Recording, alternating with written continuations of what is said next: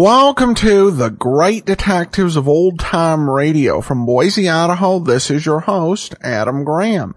If you have a comment, send it to me, box13 at greatdetectives.net. Follow us on Twitter, Radio Detectives, and become one of our friends on Facebook, facebook.com/Radio Detectives. Before we do get started, I need to let you know today's show is brought to you by the financial support of our listeners. Thanks so much for your support. I especially want to thank James. We'll send access to the premium site as we do with all donations of $7 or more. And you can support the show at support.greatdetectives.net. Well, now it's time for today's episodes of Police Headquarters, our very last two. Frame Up and Death of a Mystery Writer. Police Headquarters calling all cars. Attention all cars. Broadcast number 56. Be on the lookout for a light blue roadster. Make unknown. License unknown. Believed to have been used in a murder a few minutes ago. That's all.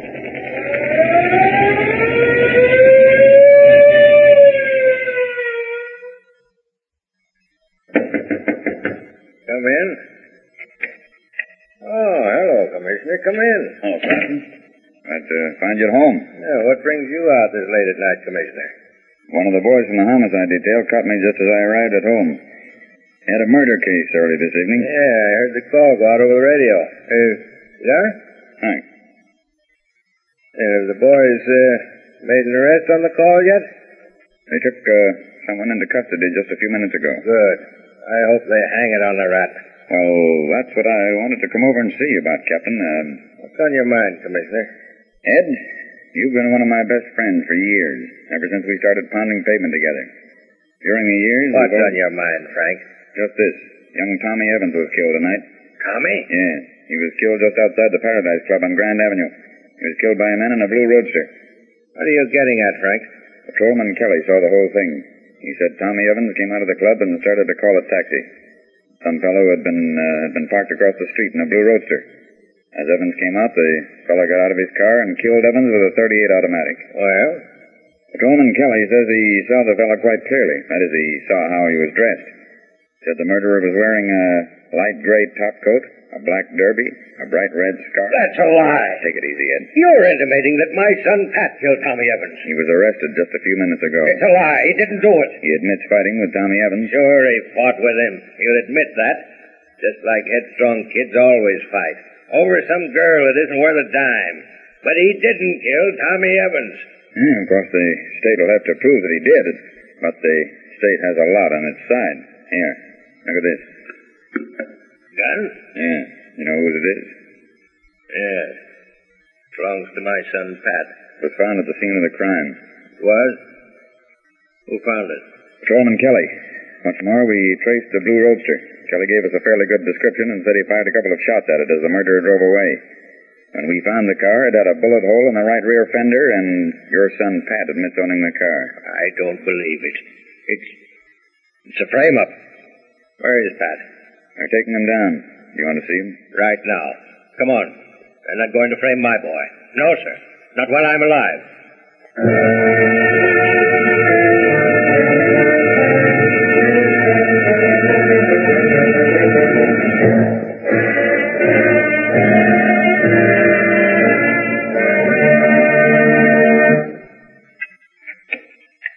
Evening, Captain. They've just arrested Pat for murder. Oh, yes, sir. I know, sir. Have they brought him in yet? He's being booked now, sir. Bring him in right away. Yes, sir. Now, don't take it so hard. After all, if he is innocent, he'll be able to prove it. If he is innocent, you talk like you believed him guilty. You'll have to face the facts, Ed. It looks bad for him. We'll face the facts, all right. We'll dig up all the facts. And we won't stop until we find out who's trying to frame my son. Come in. Oh, Dad. Dad, I didn't do it. I didn't have anything to do with it. Sit down, Pat. Yes, sir. What time was Tommy Evans killed, Commissioner? 10:30.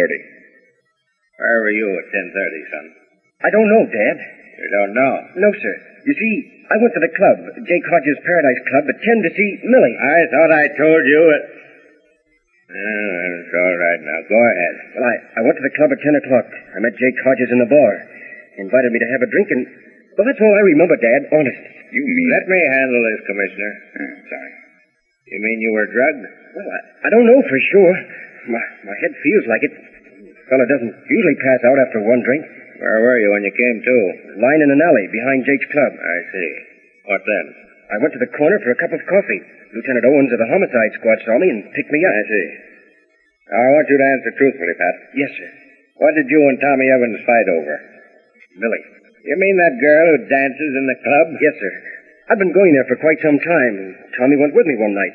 I was interested in Millie, and Tommy tried to cut me out. I told him to keep his hands off, and he hit me, and we mixed it up for a few minutes, then Jake threw us out. The officer on the beat ran us home, and well, that's all there is to it, Dad. This fight took place last night? Yes, sir. How about tonight? I didn't see Tommy. I parked my car across the street from the club and went in early. Did you see this girl? No. She hadn't come down yet. Well, you got yourself in a fine mess. I'm going to tell you something, you young fool. Something that'll hit you pretty hard and take a lot of wind out of your sails. Yes, sir. Now, I don't think for 1 minute that you killed Tommy Evans, regardless of what the commissioner, Lieutenant Owens, or anybody else thinks. Yes, sir. This dame that you've been playing around with is... Well, she's just about the hardest type of dame you could run into. Besides being old enough to be your mother, she's Jake Hodges' girl. What? You mean that She isn't worth the powder that takes a blower to... Well, you're in a jam, son. My job to get you out. You take your gun with you tonight? Yes, sir. Yeah, you would. You had it on you when you went into Jake's? Yes, Dad. You had the key to your car in your pocket? Yes, sir. Yeah. Well, you've been trained, son. Now, you go on back to the jailer and tell him I said to lock you up. When you're sitting there in the dark, just try to remember what I told you about that dame. Yes, Dad.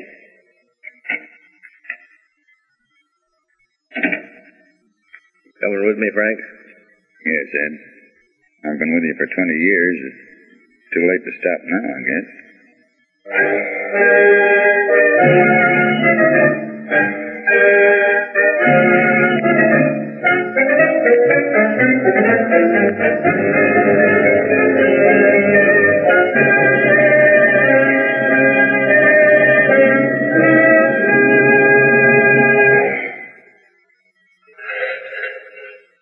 Miss Miller's room's right over there, boy. Okay, boy, here. Oh, thank you, boy. Thank you. Yeah. Right over here.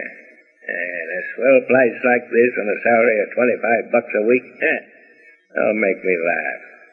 Come on, Frank. What are you going to do, Ed? I'm going to find out what she knows. You think that she knows? Who is it? Telegram, ma'am. Just a minute. Oh. Don't get upset, young lady. Get yourself out of that door. Not so fast, Millie. We're coming in. Oh, you bulls make me sick. Yeah, I don't doubt it, Millie. Get back out of the way. Hey, you can't manhandle me that way, you dumb copper. That's because your son's in a jam. Oh. So you let the cat out of the bag, eh? How'd you know Pat was in trouble? The news isn't out yet? Well, I had a phone call. Yeah? Who called you? Jake? Say, you leave Jake out of this. You'll get me fired. Don't make me laugh. Sit down. Say, you can't talk to me that Sit way. down. Yeah. What time did you go to the club tonight? About 10. Did you see Pat? No. Did you see young Tommy Evans? No. You like to make Jake Hodges jealous, don't you? What's it to you? You like to keep him running after you so he'll pay your rent and buy your clothes, don't you? Get out of here, you flatfoot. Yeah, we're going now. Come on, Frank. You're finished here? Sure. All I wanted to do is to make sure that she knew all about what was going on. Come on, we got some work to do.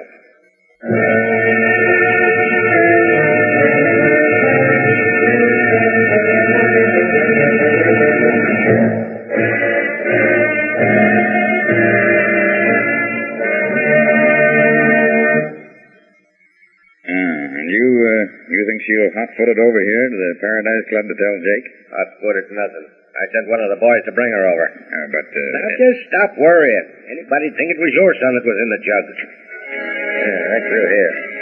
We'll find Jake's private room. listen, the club's still open. Yeah. They've just started picking the pockets of the drunk. Here we are. Santa Claus, sweetheart. Come on, Jake. Open up, open up. Oh, hello. Captain and Commissioner. Well, this is a surprise. Is it? Sit down, you hard-boiled yank. Hey, what's the... Sit down! We're here to arrest you for murder. Oh, yeah? Oh, don't try to be funny. I'm not trying. I'm naturally funny. Anybody'd know you wouldn't stand for anybody fooling around with your girl, much less having two guys after her. Hey, what are you talking about? You know what we're talking about. You saw that my son Pat and another young punk that didn't have any more sense was after your girl. You thought you'd do yourself a favor by getting them out of the way. So you put knockout drops in Pat's beer, then dressed up in his hat, coat, and scarf, and killed Tommy Evans, and then beat it in Pat's car. You're just dishing up a lot of hot air. Am I? We've got it down in black and white. Yeah, well, you're lying. Oh, I am I? Show him that confession we got from Millie, Commissioner. Oh, That signed confession from Millie. Oh, Yes, I'll read it to you, you dumb yeg. State of, we'll skip that part. Here's what we want. And so, because of these things, Jake Hodges lured Tommy Evans into a spot in front of the club and killed him with Pat Weaver's gun. Signed, Millie DeVale, witness. Yeah, that crazy dame is lying. Bring her in. Jake. Millie DeVale, do you identify this man as the man who planned to kill Tommy Evans? Oh, you snitched, eh? Well, you dirty double-crossing... Stop! That'll hold him. I don't think I killed him. Jake! You mean you still care for him after he tried to kill you? I didn't snitch on him. I know you didn't, Millie. That's why I spoke before you had a chance to warn him. I caught him off his guard. He thought you really signed the confession. Well, come on, Frank. That'll have his fill of jail for now.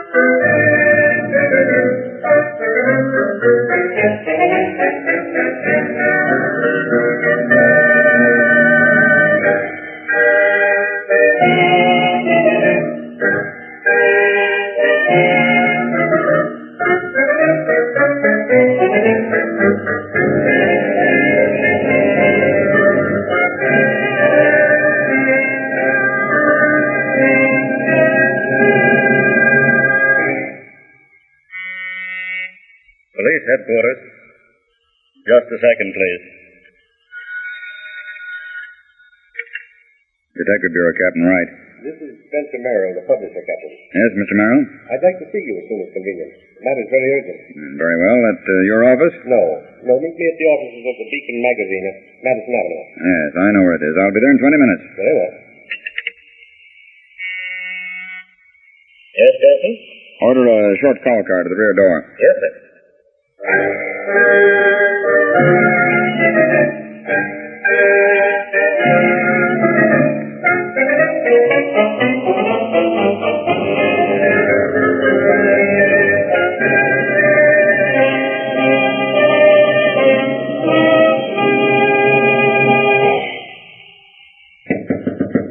Come in.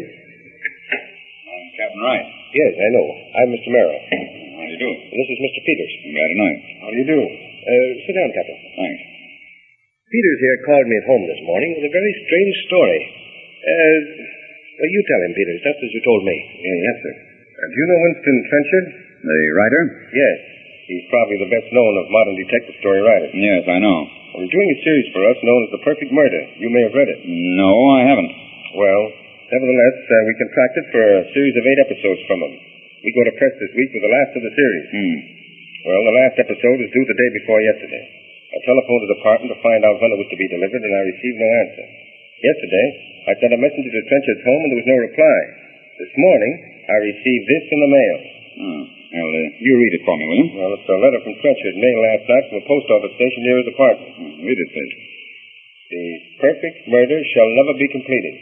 When you read these words, I shall be dead. Signed, Trenchard. Are you sure the signature is genuine? Yes. And have you called his apartment today? Our secretary has been phoning all morning. Then I expect the best course to follow will be to go to the apartment ourselves. Exactly. Get your coat, Peters. Come, Captain Wright. We'll go in my car. It's waiting downstairs.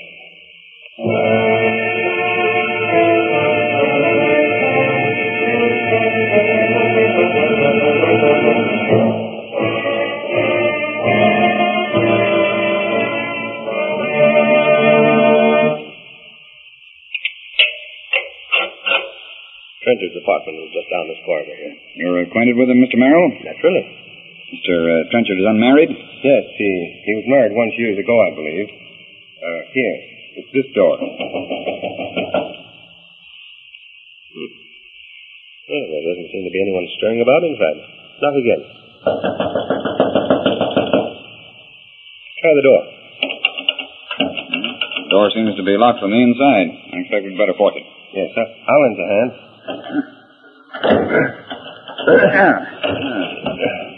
There. There's a light just inside the door, Captain. I found it. Doesn't seem to be anyone at home. This may be some sort of a... Well, what is it, Peters? In that chair. Look. Trenchard. Steady now. Don't bother one of you touching. He's dead. This is awful. See if we can get a little more light in here. Try raising that blind at that end of the room, Mr. Merrill. Well, this is a terrible thing to happen just now. Murder's a bad business at any time. This is a ghastly thing. Looks as if he shot himself in the forehead. Here's the gun, and the attitude of the body is normal enough. I only had an idea what he was planning to do. I could have perhaps prevented this.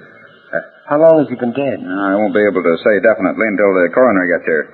Offhand, I'd say 12 hours at least. Then he probably killed himself sometime last night, after he'd mailed the letter. What's this in the fireplace? It looks like a burned manuscript. Careful there. We'd better leave that to the men from the Identification Bureau. I just wanted to make sure it was a manuscript. It's the one we've been waiting for, too, Mr. Merrill. The last episode of The Perfect Murder? Yes, sir. Well, that places us in a fine predicament. Can you get a ghostwriter on it in time for press? I'm afraid not, sir. Well, then, do it yourself. Yes, sir. Isn't it the usual thing for a writer to make a carbon copy of his material? Yes. Then, before we get all excited about it, I'd suggest that we look around for the carbon copy. Not now. I want to telephone to headquarters for the fingerprint men. I'm not so sure that this is a suicide.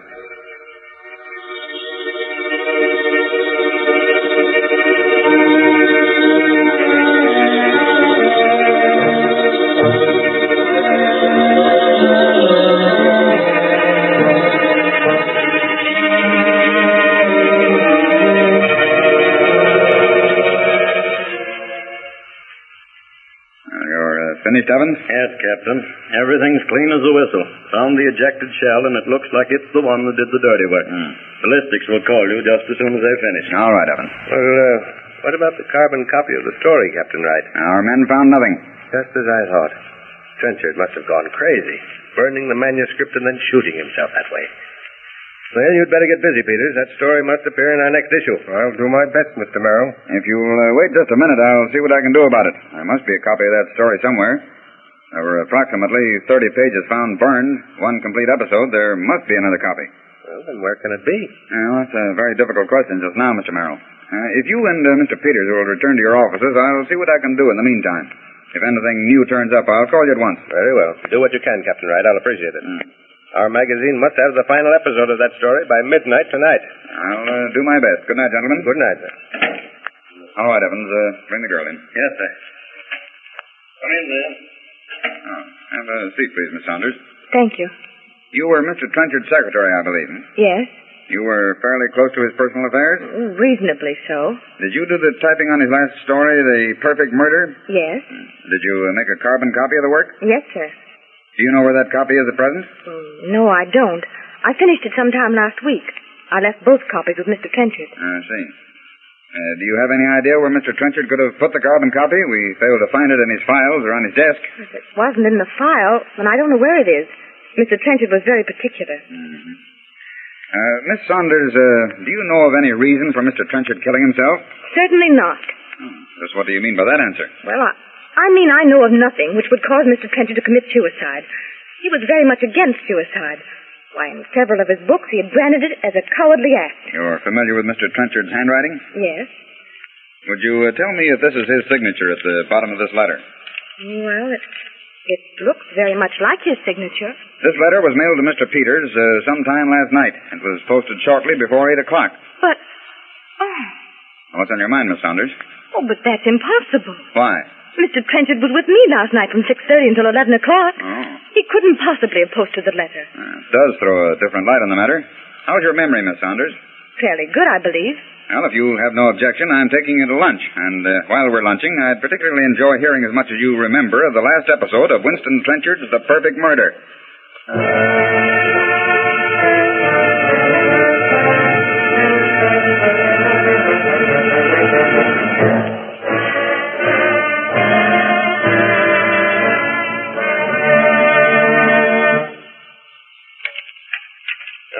Come in, Captain.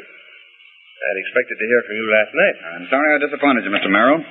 You know Miss Saunders. Yes, how do you do? I'm very well, thank you. You made out all right with the story? Yes, Peters finished it last night. I was reading the galley proofs as you came in. And I see I'm too late. I thought you'd enjoy receiving the original. The original? Yes. Oh, is Mr. Peters about? I believe so. Would you mind calling him? Why, yes. Ask Mr. Peters to step into my office, please. I've been doing a lot of work, Mr. Merrill. That's why I had no time to call you last night, as I promised. Work? Yes, and Miss Saunders here has been invaluable to me. You wanted to see me, Mr. Merrill? Oh, Captain Wright. How do you do? Come in, Mr. Peters. You know Miss Saunders? Why, certainly. I'm going to ask both of you gentlemen to sit down while I tell you how I found out that Winston Trenchard was not a suicide. Not a suicide? Exactly. Winston Trenchard was murdered. Murdered at his own suggestion. But this is incredulous. Nevertheless, it's true. Winston Trenchard was murdered by his own suggestion. But I'll ask Miss Saunders to read from a portion of the original manuscript. The killer turned for a last survey of the room. Then stealthily he closed and bolted all the windows from the inside. Next, he withdrew from his inside pocket a small portion of fishing cord and 2 pins. Kneeling beside the bolt on the door, he worked feverishly for a few minutes. Saunders, where did you find that manuscript? Don't interrupt, please, Peters. Go ahead, Miss Saunders. Within a few minutes, he had inserted the loose end of the string through the keyhole, and entering the hall, closed the door softly behind him. Pulling gently on the cord, he heard the bolt inside the room slip into place. Applying more pressure, he felt the pin straighten, and with a slight jerk he withdrew it from the keyhole.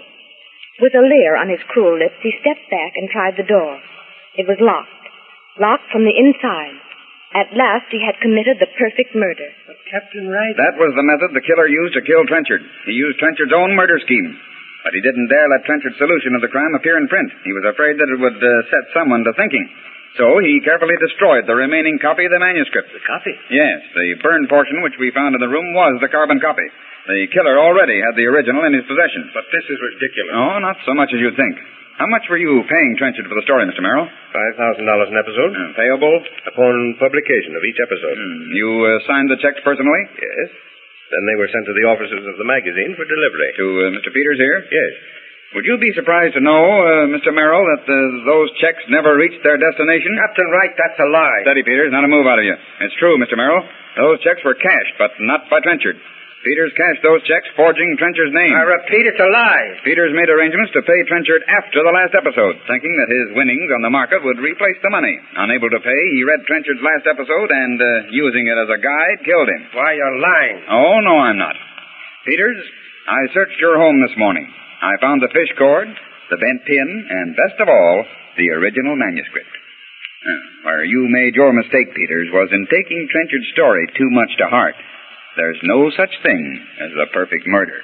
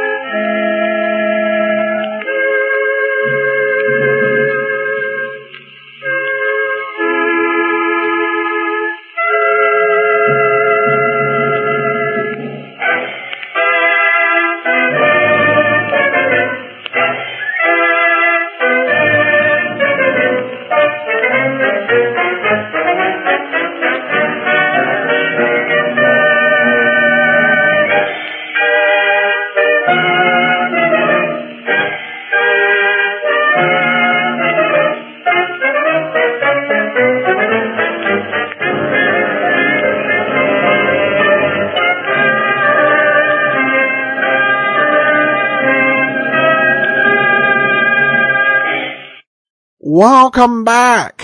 Well, a couple of observations. I think these were two fairly good episodes to close out the series. The first episode was somewhat interesting in the fact that the captain basically seemed to be of the view that when you are a police captain, it's like being able to send your kid to the room. Except you're now using the jail cell, just the way that he talked about sending him back to jail.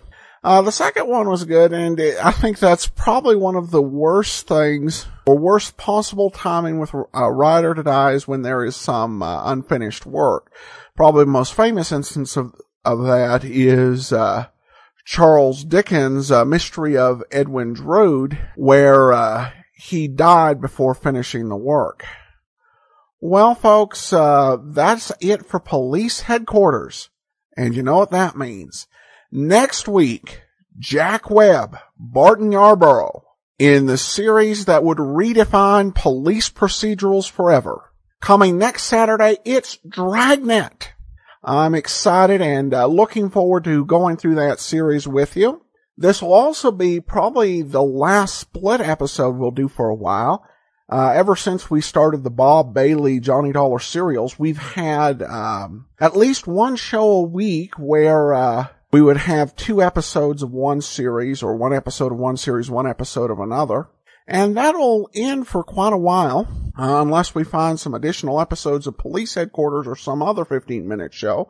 Probably won't happen again till we go through Mr. Keene's Tracer of Lost Persons. Now for some listener comments and feedback from our feed review in Canada. Magnificent Terrence says, thank you for making these wonderful shows. And Jones says, hi Adam, as always, you have the most information about each show, and I finally got caught up to date with yours truly, Johnny Dollar. Keep up the good work. That's Joan from Southern Ontario. Guess 111 writes, hi, Adam. Fall is here. This was from October 2012, and rain is coming down in full force up here in British Columbia. We're so thankful to have such wonderful programming to keep us cozy during these windy months. Thanks so much, and happy Halloween. Well, that's the peril when you realize you have reviews on the Canadian iTunes store after 5 years of doing the show. So sorry we didn't get to that sooner, but I appreciate the wish, and thanks so much to Ryan and Christine. That will do it for today. We will be back Monday with Pursuit, and join us back here Saturday for the first existing episode of Dragnet, second episode of Dragnet overall. In the meantime, send your comments to box13@greatdetectives.net. Follow us on Twitter, Radio Detectives, and become one of our friends on Facebook, facebook.com/Radio Detectives. From Boise, Idaho, this is your host, Adam Graham, signing off.